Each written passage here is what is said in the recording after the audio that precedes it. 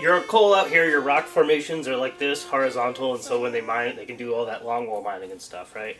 And in the anthracite, it's shaped more like this. And so the companies, they like to hit the thick, flat spots, you know, but they leave a lot of the steep pitches alone, and they leave a lot of the thin veins alone that might only be 2 feet, 3 feet wide. And so there was a lot of untouched stuff that wasn't profitable for the companies to mine, and so that's what the bootleggers went after.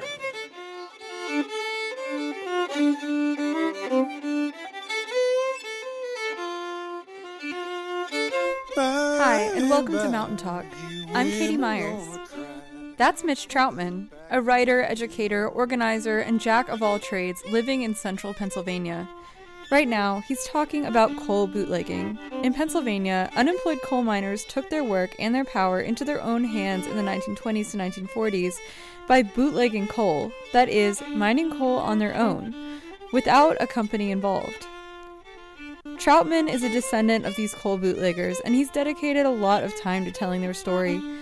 After years of research, he compiled these histories into a book called The Bootleg Coal Rebellion, The Pennsylvania Miners Who Seized an Industry, 1925 to 1942. Today, we're bringing you a conversation with Mitch Troutman himself, held at the Red Spotted Newt bookstore in Hazard, Kentucky. Listen for a Q&A with Troutman, and then a deeper group discussion on the process for Troutman's book in labor and coal mining in the mountains. By and by, you women gonna cry. You look back and then you think of me. If you treated me... Let's see, 2 winters ago now, I went down in one of the 3 remaining underground mines where people are still doing the work by hand, very primitive. You know, some of the mines out in Wyoming, I think it is, or Montana, you know, they can produce 100,000 tons a day, whereas these mines might produce 10, you know. People are still timbering with wood by hand, drilling holes. Now they have air and electric powered tools, but still by hand, and blowing with dynamite. Yeah, and it's pretty wild. Like I said, it's all this pitch, especially the stuff that's left is so steep. And so a lot of the work being in there is literally just pulling yourself up all day, you know, 15, 20 stories to where you're trying to get to, because they use gravity to bring the coal back down again. So, yeah, that's bootleg mining. Then there were bootleg truckers who were taking it to all the cities. It was being used for home heat, unlike the coal here, to the best of my understanding, correct me if I'm wrong, that the bituminous coal's used pretty much entirely in industry, right? Turned into coke or whatever, used for rail, used for factories, electric, things like that. Anthracite's used a little bit for factories, and apparently Scott Toilet Paper still burns anthracite coal to run their factory. And it's used somewhat for electricity, but only locally there. But it's still really used for home heating. And so because of that, at the time, people didn't have oil heat or electric heat yet, so the whole East Coast was burning anthracite to keep warm all winter. And so the bootleggers and the bootleg truckers were able to supply the East Coast with cheaper heat all through the Great Depression, by selling it $1 or $2 less than company coal. And they didn't know those people, though, so the way it worked is when people would save up and get a truck or whatever, they would take the coal, find a neighborhood in a city or somewhere far away, and just start knocking on doors, you know, saying, hey, we got coal for $2 less a ton, if you want it. And then people from the city started doing the same thing, only backwards, where they would save up and get a truck. They would drive up to the anthracite region and just drive around the hills looking for bootleg miners to buy coal off of. And there's a quote from a guy who was a kid at the time whose job was to stand out on the main dirt road and try to flag down truckers to buy their coal. So that's it in a nutshell, and I guess the other nutshell is that World War II kind of caps it off. All these people are considered unemployed. The draft starts, and also factories are being retrofitted to produce war goods and stuff like that. And so there's very few people who bootleg through the war. A lot of people do come back and bootleg after the war, but I had to start somewhere. And, yeah, and it was never as big as it was during the 30s. So, that's that. Any? Sure. I'm wondering, like, I don't know, it seems like you had a lot of background in this, as you started to research it. No, maybe not. So I'm curious about... Keep digging into anything I hadn't turned over yet, which I thought I had really found everything I was gonna find. But there was a guy who was trying to write a book about bootleg coal mining in the late 80s, early 90s. He was the child of two bootleg truckers, and he did all these interviews with the last remaining bootleggers from this time, 40 or so of them, and then he got in a car accident and died before he could write the book. I popped his widow's name in Google and just started, like, calling the numbers that it popped up, and I got a hold of her, and she had all his stuff in her basement. Some of it she had, like, archived in this one library.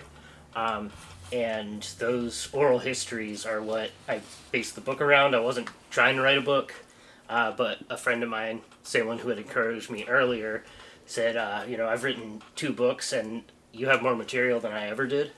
So, yeah, those. And I had you guys read some quotes that were pretty blunt and kind of fun, but there's a lot of humor in them, And what I tried to get across in the book is what it felt like to be those people, rather than just, a list of facts in the order that they happen. So that's the juiciest thing, and then I started digging into newspaper articles. I made, like, a very slow Google spreadsheet of, like, 3,000 or so articles. There was, like, some magazine coverage from the time. I found... a video, like a newsreel film that they had made about the bootleg miners in 35. And the government did some surveys. They hired somebody with a plane to, like, map where all the bootleg mines were, and then they hired a bunch of unemployed miners to go mine to mine surveying them, And so they got a lot of information out of it, and there was a lot of speculation in the newspapers. People would just say whatever suited their purpose. Oh, there's hardly any of them. Or, like, oh my god, there's millions of them, right? And so the government survey's the closest anybody ever got to actually knowing. So that was important, too.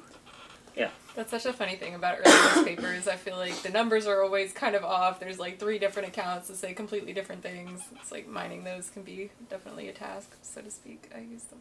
Like, I would love to dig a little deeper just into the sort of the times that they were in. Like, what about this particular time? I know you said it was a depression and sort of in between, right before the Depression and World War II. So why was that time the time that this happened, and what were the circumstances they were in because of that?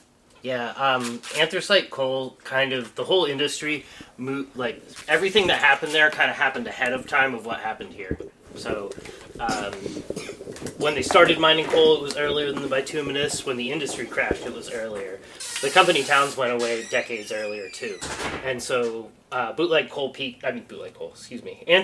peaked just after World War I. But, like, during World War I, the Wall Street firms who owned the coal mines could see the writing on the wall that a lot of World War I, the factories at home were powered by coal, but the machines of war were powered by oil. And as people, automobiles became more and more popular, and towns were structured around it and stuff,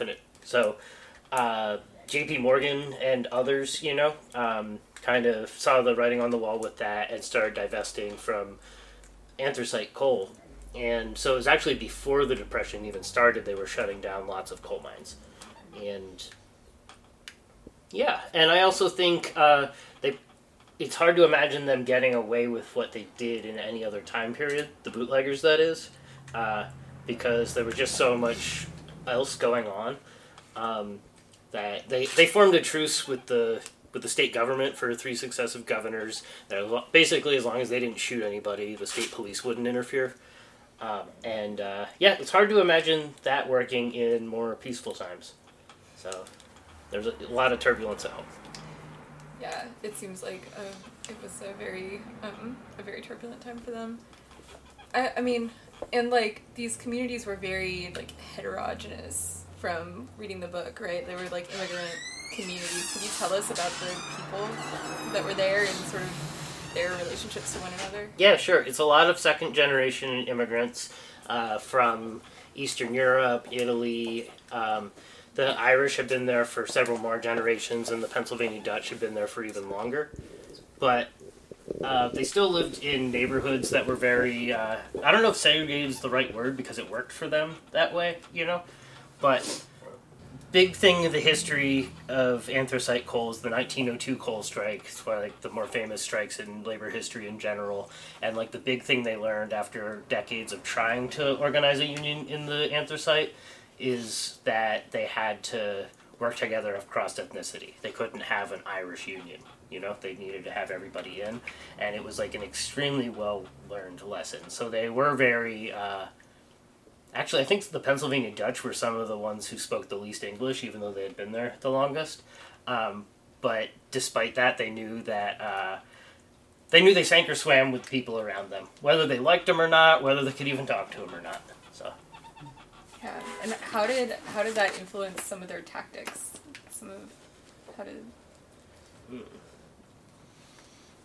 I don't know. The Lithuanians, a lot of them were communists. I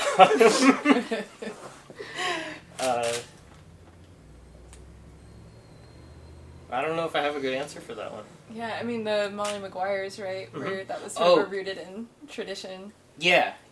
Okay. In the times before the Union was formed, the Molly Maguires, when the Irish came, and it was largely the Irish and the Welsh working together in the mines, who very much didn't get along, and a lot of towns were had one Welsh side and one Irish side.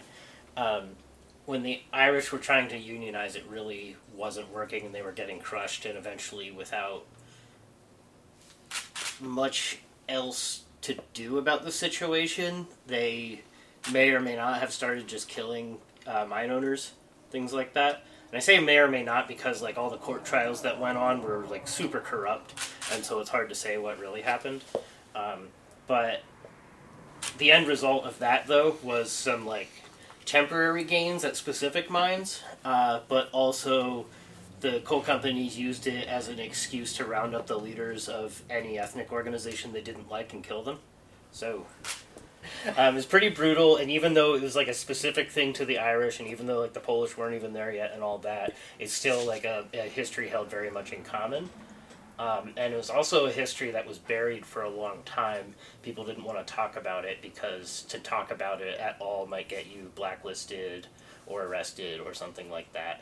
And so there's a whole generation who lived through the Molly Maguire's time that you just did not talk about it. And so a lot of people who are descendants of Molly Maguire's don't know that. So that's interesting. Do you feel have you helped open up that conversation again in the course of writing this book in any way, or have you? Not with the Mollies. That's its own project. There's still a big St. Paddy's Day parade every year, hosted by the great-great-grandson of Jack Kehoe, the supposed leader of the Molly Maguires, who still declares his innocence at the parade, But so that's its own thing, and there's more books written about the Molly Maguires than anything else in the coal region. But about this, though, I didn't know this history. A lot of local people say oh man, I'm sorry, I just didn't even know any of this, but nobody did. I talked to the people who are still mining, who are maybe fifth generation down from this, using the same methods that are all if they stopped mining today, nobody could do it again. That. The knowledge they have is so specialized and so passed down. But even they knew they used to be bigger back in the day. They knew some stuff, but they didn't know the scale of it either, And a lot of the stories have been lost. I think the Red Scare has a lot to do with that, because there were plenty of communists involved, though they didn't run it or orchestrate it. And in the 50s, that was bad times. Some of the people who were bootleg miners got hauled before the McCarthy Committee, the House of Un-American Activities Committee. One guy got deported to a country that he'd been born in but never really lived in, and that was just his crime specifically was just having been a member of the Communist Party, which is not illegal, you know? But, so people didn't want to be associated with that. Like, they didn't want people to know they were associated with that, and so there was a lot kept quiet. There's also a lot of violence during the time of this book, too, like, in terms of, like, dynamiting strip mine shovels and blowing up company equipment or stealing company equipment. And a lot of people took the secrets of who did what to their graves. But so this book coming out and doing lots of events in the coal region has been great. Lots of people, it's just like an outpouring of things that people like feel like they don't have the opportunity to talk about. And actually, I said I'd get back to this, and here we are. My family, I didn't know they bootlegged coal. And I had asked my pappy, my grandfather, about it several times, and he just made some joke about, like, he had a mule named Jack, right? From, like, sometime he worked in the mine. But finally I found some photos in an archive of bootleg miners, and I showed it to him. And the photos were from when the governor took a tour of the bootleg mines. And he saw the guy in the suit and goes, "That guy ain't no miner," you know? And I was like, yeah, and I explained it. And then he's just like, "Yeah, my brother Merle, he ran the winch." I'm like, "What are you talking about?" And then he started describing to me the bootleg mine, the family bootleg mine.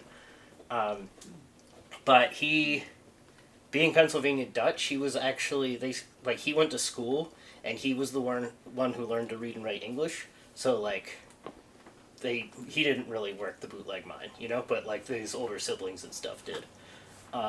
And it's just crazy how things don't come up when they're no longer relevant, when people don't know about them, when people don't talk about them. And since doing that, I've also learned all sorts of other family things people were involved in that just never come up. You know, a lot about, like, the textile workers unions that my mom and my aunts were involved in and things like that. So. Oh, wow. Yeah. It's really, really cool. Really, what a journey. The other thing I thought was really interesting when I was reading it was just, you know, we talk about, like, you're working or you're unemployed. And obviously there's, like, a lot of gray area in between there. But these were unemployed workers. And, like, I'm wondering if you could go into that and into sort of these councils that they developed and some of this just, like, self-organization that came out of unemployment. Because it was, like, really surprising and interesting to me. Mm-hmm. Yeah. I mean, when bad things happen to people, they try to remedy them by doing everything they can think of that they've ever heard of working, you know? So one thing people did when they lost their jobs in the mines was try to work through the union and figure out if they could leverage getting jobs back or something like that. And the best they could get was, they'd take a special collection of dues at the working mines and distribute it to everybody else, but it was just too unbalanced for that to work. And there was the whole equalization movement, which is another thing in this book that's too big to get into right at the moment, but it was a way of forcing the mines to employ more people. And keeping everybody at half-time, basically, so everybody's part-time instead of half the people full-time, half the people laid off. But then the communists, kind of countrywide and other places in the world, too, were organizing unemployment councils, which were local unemployed people get together at, like, you know, they'd have a regular meeting or mass meetings, and then they would do things like try to pressure politicians to, I mean, Social Security stems directly from that. Social Security stems from that. They would also stop evictions, like not let cops take things out of people's houses. They would turn utilities back on, things like that. But that was very... you know, people came to meetings when they needed help, and they would kind of fade away again when they didn't so much anymore. So it was massive and rolled along for a while, and, like, lots of people were involved, but few people were, like, steadily involved in it. And then bootleg mining. And so all these things, it was to nobody's advantage to, like, go to the union meeting and being like, "Oh yeah, I'm also doing stuff with the communists and I'm bootleg mining." You know, they, like, kept that a secret, but it's like... when all these big organizations are coming out of the same town of like 9,000 people or whatever, 15,000 people, like it's pretty clear there's a bunch of overlap, and that they're doing one thing by day and another by night. Yeah. Wow. So if you could, like, take any piece of this book and write another whole book about it, or, like, anything you discovered, or is there something else you sort of have on the horizon, sort of whichever part of that question you feel like answering. Yeah, there's lots of things that I just couldn't follow the whole way down in this book. And one that I hope somebody else writes about is there were a bunch of black bootleg truckers from Baltimore, and I think Philly as well. And I really want to know more about them. I'm pretty sure they were in the bootleggers unions, which is another whole thing, that the bootleggers formed unions. But I couldn't find anybody specifically saying, like, yes, they were involved, you know? Though all signs point that way. I've found with, like, researching history, if it looks like something, you're wrong. You know? Like, there's always more to the stories. But I would love to know more about that. Also love to know more just about how it was distributed in the cities and things like that. But I don't plan to write another book about coal. This is my book about coal. This is the coal book. It's the coal book. Is there anything else you would like to talk about before we sort of open it up to the audience? But as I said, though, I invite you guys to ask about like publishing or writing as well. So. Good job. Thanks. Hey. What do you think made the sorry? What do you think made like the extensive solidarity possible in the coal region? A history of it working. The history through the unions of like actually being able to solve things like that, and I think that's why it's not like I think it was common sense to them, not exactly how they did it or whatever, but to try, you know. And I think that's why it's not always common sense to us, is because we haven't seen it working. You know, a lot of unions have been crushed, and a lot of I don't know. A lot of times you just have like so much drama with your own neighbors and stuff and coworkers that. Specifically about equalization, like that feels like a whole nother level. Yeah, that's actually something somebody could probably also write a book about, the equalization movement, where they, like I said, they were forcing the companies to employ everybody part-time, and the companies hated that. Absolutely. I don't know, dude. That's honestly, it's incredible. But in I want to say it was the 50s, they once again tried to equalize the mines, and that time there wasn't enough solidarity to pull it off, and people were very, very bitter about it. And so the only people I've met in person, like living, who know anything about equalization, they remember that they hate it. You know? That it was like stupid idea, never would have worked, you know, half the community screwed over the other half of the community. So, I don't know. But it is totally inspirational. Do you have like a cool piece of research or like oral history or whatever that you like just couldn't find a way to fit into the book? Oh, countless. I don't even know though. I mean, I thought this book would come out smaller because I wanted it to be smaller, you know? And this is like what I whittled it down to, but there's, I mean, like I said, 40 oral histories, interviews, and each of them's like an hour or two long. So just that, let alone, like I said, 3,000 newspaper articles. There's so much stuff. A lot of humorous stuff, you know. No, there's so many things. Like, for instance, I talk about accidents in the bootleg mines just to, like, cover that. But it happened very, very frequently, you know. And so you could write a whole book just about the whole world of that. I had like different tags in my database, and one was just for fell in hole, because lots of people and things fell in holes. You know, there was like a farmer whose cow fell in a hole, and they managed to get it out. You know, there was people who like had this huge snake that they claimed they found living in a bootleg mine, but then it turned out it was a April Fool's prank. You know, like all sorts of stuff. What are some like things that have come up as you've talked about this book in the coal region? Okay, so on strip shovels, you know, have you guys ever heard of greasers? People working on the strip shovels. No. So now it's pretty automated. It used to be though that the drag lines specifically, the ones that pick up the bucket, drop it down, then pull it back again. You used to have a guy standing on both sides, just like covering the cable, which is, you know, yay thick in grease to keep it operating. And a good friend of mine's dad was like, oh yeah, I remember when I was a greaser out in the mountain in the 70s, and so and so was on the other side, and came lunchtime and he wasn't around. We couldn't find him, so we ate lunch. And when we went back and unspooled the wire, his clothes fell out. It just liquefied him. You know? Wow. And I'm like, this happened in my town to one of my buddies, you know, like dad's coworkers, and it's crazy that like I don't already know that, you know. And he didn't talk about it like it was this one freak thing. I mean, it was a one freak thing, but like, it's also the reason I was writing a blog in the first place is because at least in the anthracite region, there's so much stuff that people just think is normal that's totally not normal. So. Yeah, but lots of other things. The best thing that I've really been hoping for is I figured people have all sorts of stuff in their attics, you know, and if only I had access to it. And one guy who didn't make the event, he like sent this stuff with somebody else, sent along like a big photo of a bootleg mine with a company man standing in front of it.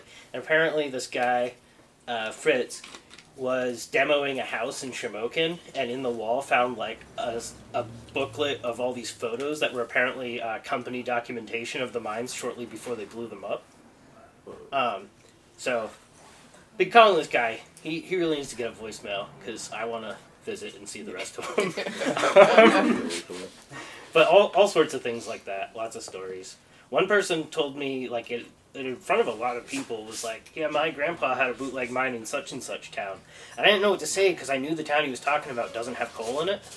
So I'm like, well, I don't want to shoot this guy down in front of everybody. And then he just goes, I didn't find any coal, though. Just dug a hole. Yeah. That's good. Yeah. Man. So, all sorts of things. Have you guys ever heard of anything comparable here? Well, that's what I was thinking this whole time, is that, you know, growing up in coal country and I've never heard of any of this. You know, I mean, I'm aware of family mines, like, you know, the holler that I grew up in. There is a mine there that, you know, they dug coal, like the family dug coal to heat with. But like an operation where they took it and sold it somewhere, I'm not aware of that.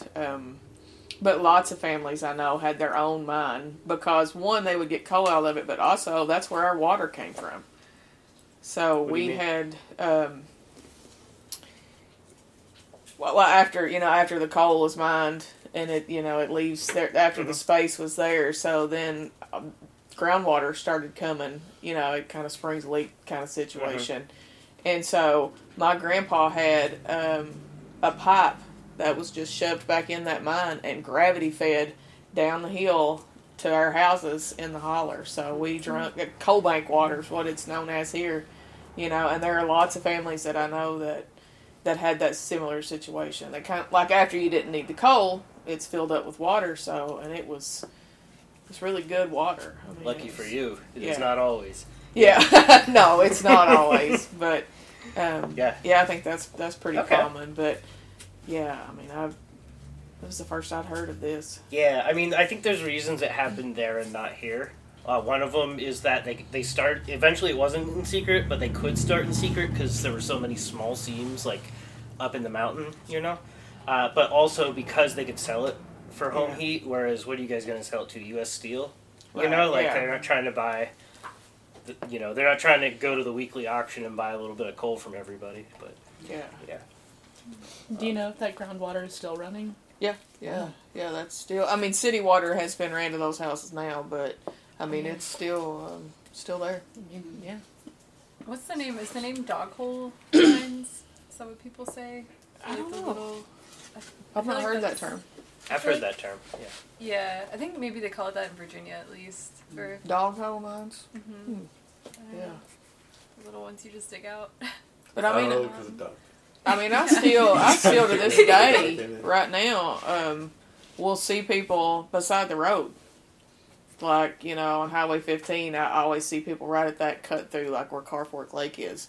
And they'll be there just picking up the pieces of whatever has, fell out of that seam where they've cut through for the road in the wintertime. Like, I'll see them out there picking up. For home heat? For home heat, Mm-hmm. yeah.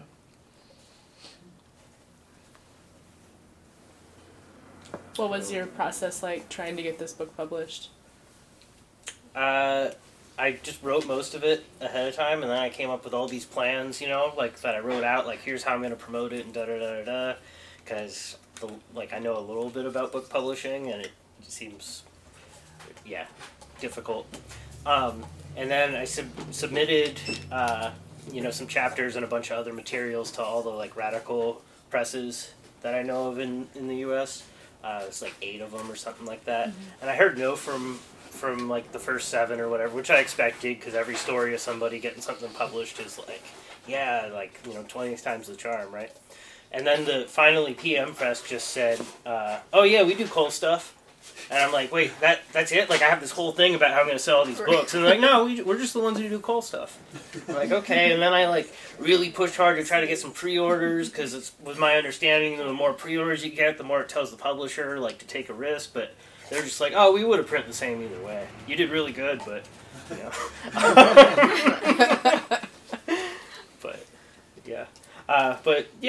but once I started working with them, I still this is edited by friends and family. They gave a final edit, but another author friend of mine calls it friendsploitation, where he just send out a chapter to this friend, oh, they're finished with it, send it to that one, just some of the, a lot of these chapters were probably edited 7 or 8 times by different people. How long did it take you? Just the nice round number I've made up in my head is 5 years. It may be a little more or a little less, but a long time. But I was, working. I went to college in that time. Yeah. Do you want to write another book? Is Yeah. that something you would consider? Yeah. If it's on a topic that isn't either there's a specific reason why I can write about it, or just hasn't been written about in general. Yeah.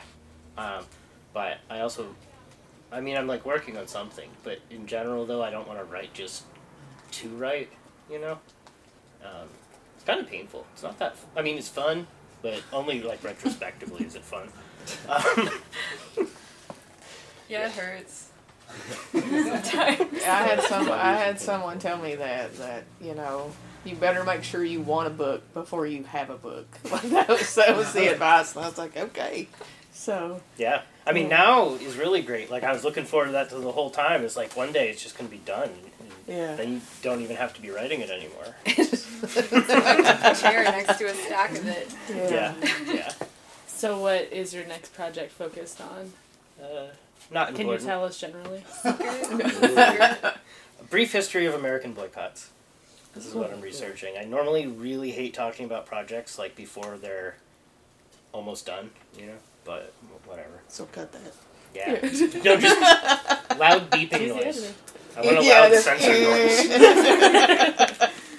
Yeah. Next thing you'll hear on the WMT is Mitch Troutman's working on a new book. They leaked it. Yeah. Just to beat everybody to the punch. That's low. BuzzFeed stuff. Who wouldn't do that? TMZ. The next thing you know will be catching pictures of you that are a little unflattering, just walking up in a spot. Cool. Anything else from anybody? Any other thoughts or things you want? I think it's fascinating that they just kind of let them do it. There was just an agreement that it was all right, Yeah, there was a lot of conflict, and the companies were always trying a new thing, to try to stop them, and so it's a little bit cat and mouse in that way. At one point, the bootleg union is hiring lawyers to send out of state for the bootleg truckers who have gotten arrested in other states, Just the fact that there was a bootleg union is that whole phrase. That's pretty fascinating. Yeah, it's pretty great. I really wish I knew more about the leader, and I dug and dug and dug, but the guy who was their first president and then was just their general spokesperson after that was a bootleg miner who had one leg and continued bootleg mining. That's perfect. Yeah. Is there can you think of, or did you find any sort of close contemporary equivalent to something like this, or is it kind of a... Yeah, I don't know what to do with this information, but No, but there's like tons of international stuff. It seems like almost everywhere in the world has equivalents to this. A lot of the time, mafias and cartels like get involved though, and it's like totally exploitative. Or a lot of time, people are making their sales to a corporation who can then like leverage them down to pretty much nothing. Like I never know if I say it right, but Potosí in Bolivia. It's a silver mine that's been running for 500 years. It was like one of the original things the conquistadors opened, and it's a scary ass mountain that is like collapsing all the time. And there's no companies there anymore. It's just people who go in and like get what they can and then sell it for what they can. But because they're at like the mercy of the people who buy silver, like the corporations who buy silver, you know, like they make like nothing.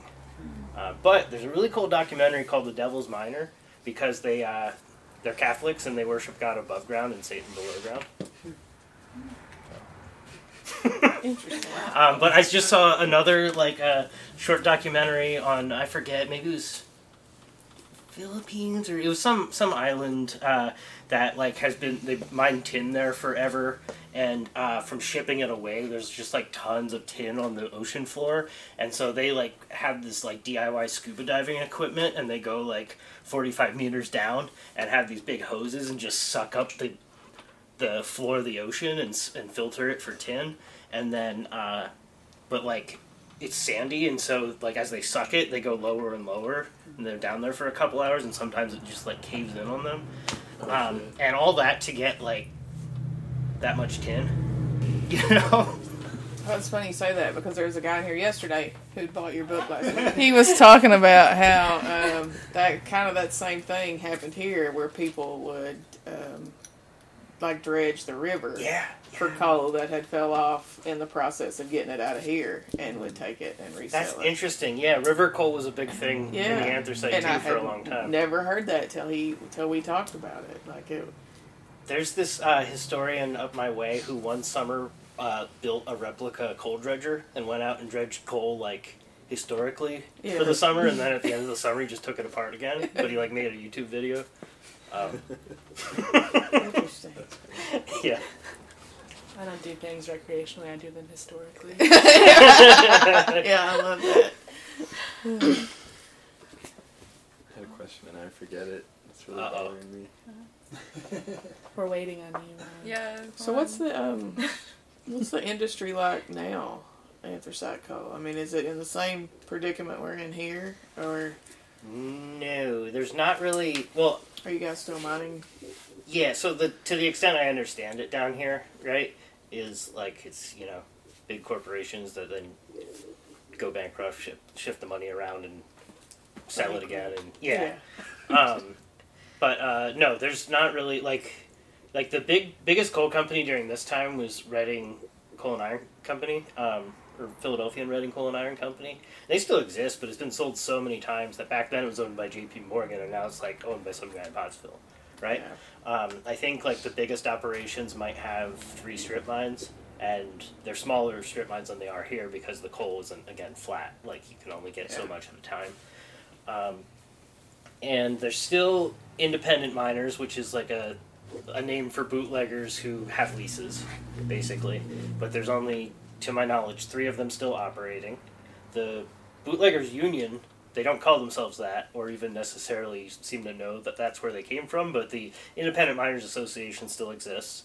And I tried to, like, you know, like, hey, maybe I can, like, sell merch for you or do a fundraiser or something, you know, and they're like, call us this time next year, we might not even exist. You know?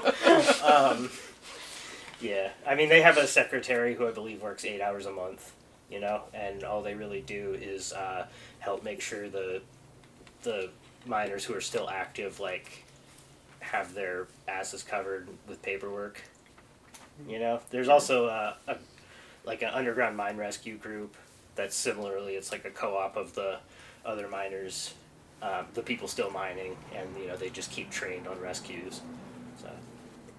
Yeah, but, yeah, it's fairly existent. The price does follow bituminous a little bit, so yeah, the price of coal's up right now, but, you know, for how long? And also, they have trouble finding people to work in the mines, even though the one I had gone down, there were only 2 people underground, 1 person up top, right? And they're still running their mine with a car engine, though this is a Model T there, and they were using a Chevy 350, so big upgrade. But no, but they said they used to have more people work for them, but because it fluctuates so much, you know, when the price is low, those like people go out and get other jobs, and then after a certain number of years of doing that, they're just like, I'm tired of going and getting a job and quitting it again just to come back here, you know. So also, as much as they talk about how they love it, also their families are like, we want you to stop doing that, you know. We're proud of you, but we also want you to stay alive. Yeah. So, yep. So not much. But we definitely don't have billboards advertising that we're hiring, so.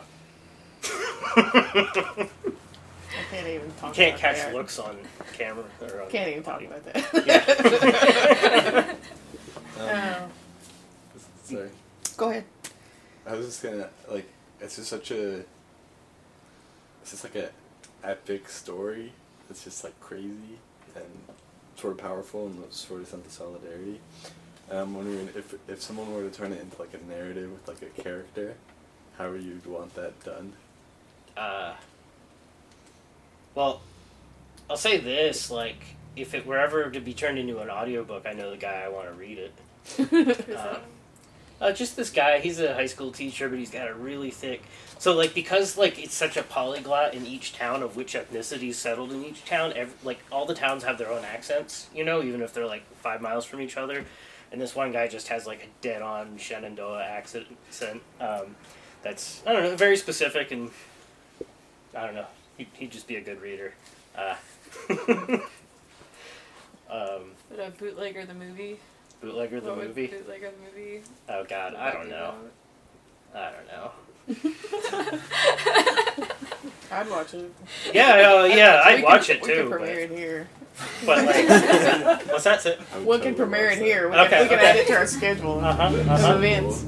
I mean, okay. I mean, if that were to happen, yeah, I would hope and think that they'd want to just go to the people who are still mining now, you know, and have them do as much of it as possible. And you just have to, because I don't have like the single narrative of any one person. You know, you just have to mash up a lot of different people's stories because, like, so many things happen, right, within this, like, 10, 15-year period, and no one person was at all of them. You know, different people are in there for different times. Everybody has a weird story. Nobody's, like, the generic coal miner that fills all the niches, you know? Like, people, like, moved away, tried to work somewhere else, or, like, whatever. You know, all sorts of things happen. So you probably have to mash them together. They made a movie about the Molly Maguires, which in the Anthracite region people love, but Sean Connery, starring Sean Connery, but it flopped really hard. This was in the 70s, so not too many people have seen it. Though he did get a statue built in the center of town that's of a man being hung. He has a bag over his head, and it has like this artistic effect of making you like identify with whoever's behind the bag, you know. But then the town itself found it too disturbing and built a wall in front of it. And it's actually like 3 blocks from this high school I was working at, and the teachers at the high school didn't know it was there. So That's what? A statue you can't miss. yeah, no, you have to know. It's like in the CVS parking lot. That's amazing. What's know, this town? Wait, what's the town? Mockanoy City. Field trip. Alright, visit on your road trip. Yeah. I realize we've had you in the hot seat for a minute, and I feel like we can. I don't know. I want to like open us up to maybe just if we want to just hang out or whatever. Yeah. We don't have to do this formal Stop thing. recording. Yeah. Sure. Cut. That's Mitch Troutman, author of The Bootleg Coal Rebellion, the Pennsylvania miners who seized an industry in 1925 to 1942, which chronicles the unemployed miners who fought for dignity and autonomy within the coal industry, and fought to own their own work and the profits that came from it. You can learn more about the book and the author at bootlegcoal.com. You've been listening to Mountain Talk. If you liked this episode, you can listen to more at WMMT.org or download as a podcast from SoundCloud. From all of us here at Mountain Community Radio, Thanks for listening. You love me, but you don't love at all. Your love is all done, withered and gone. Well, you treated me mean and dirty too. It ain't like the way my women do.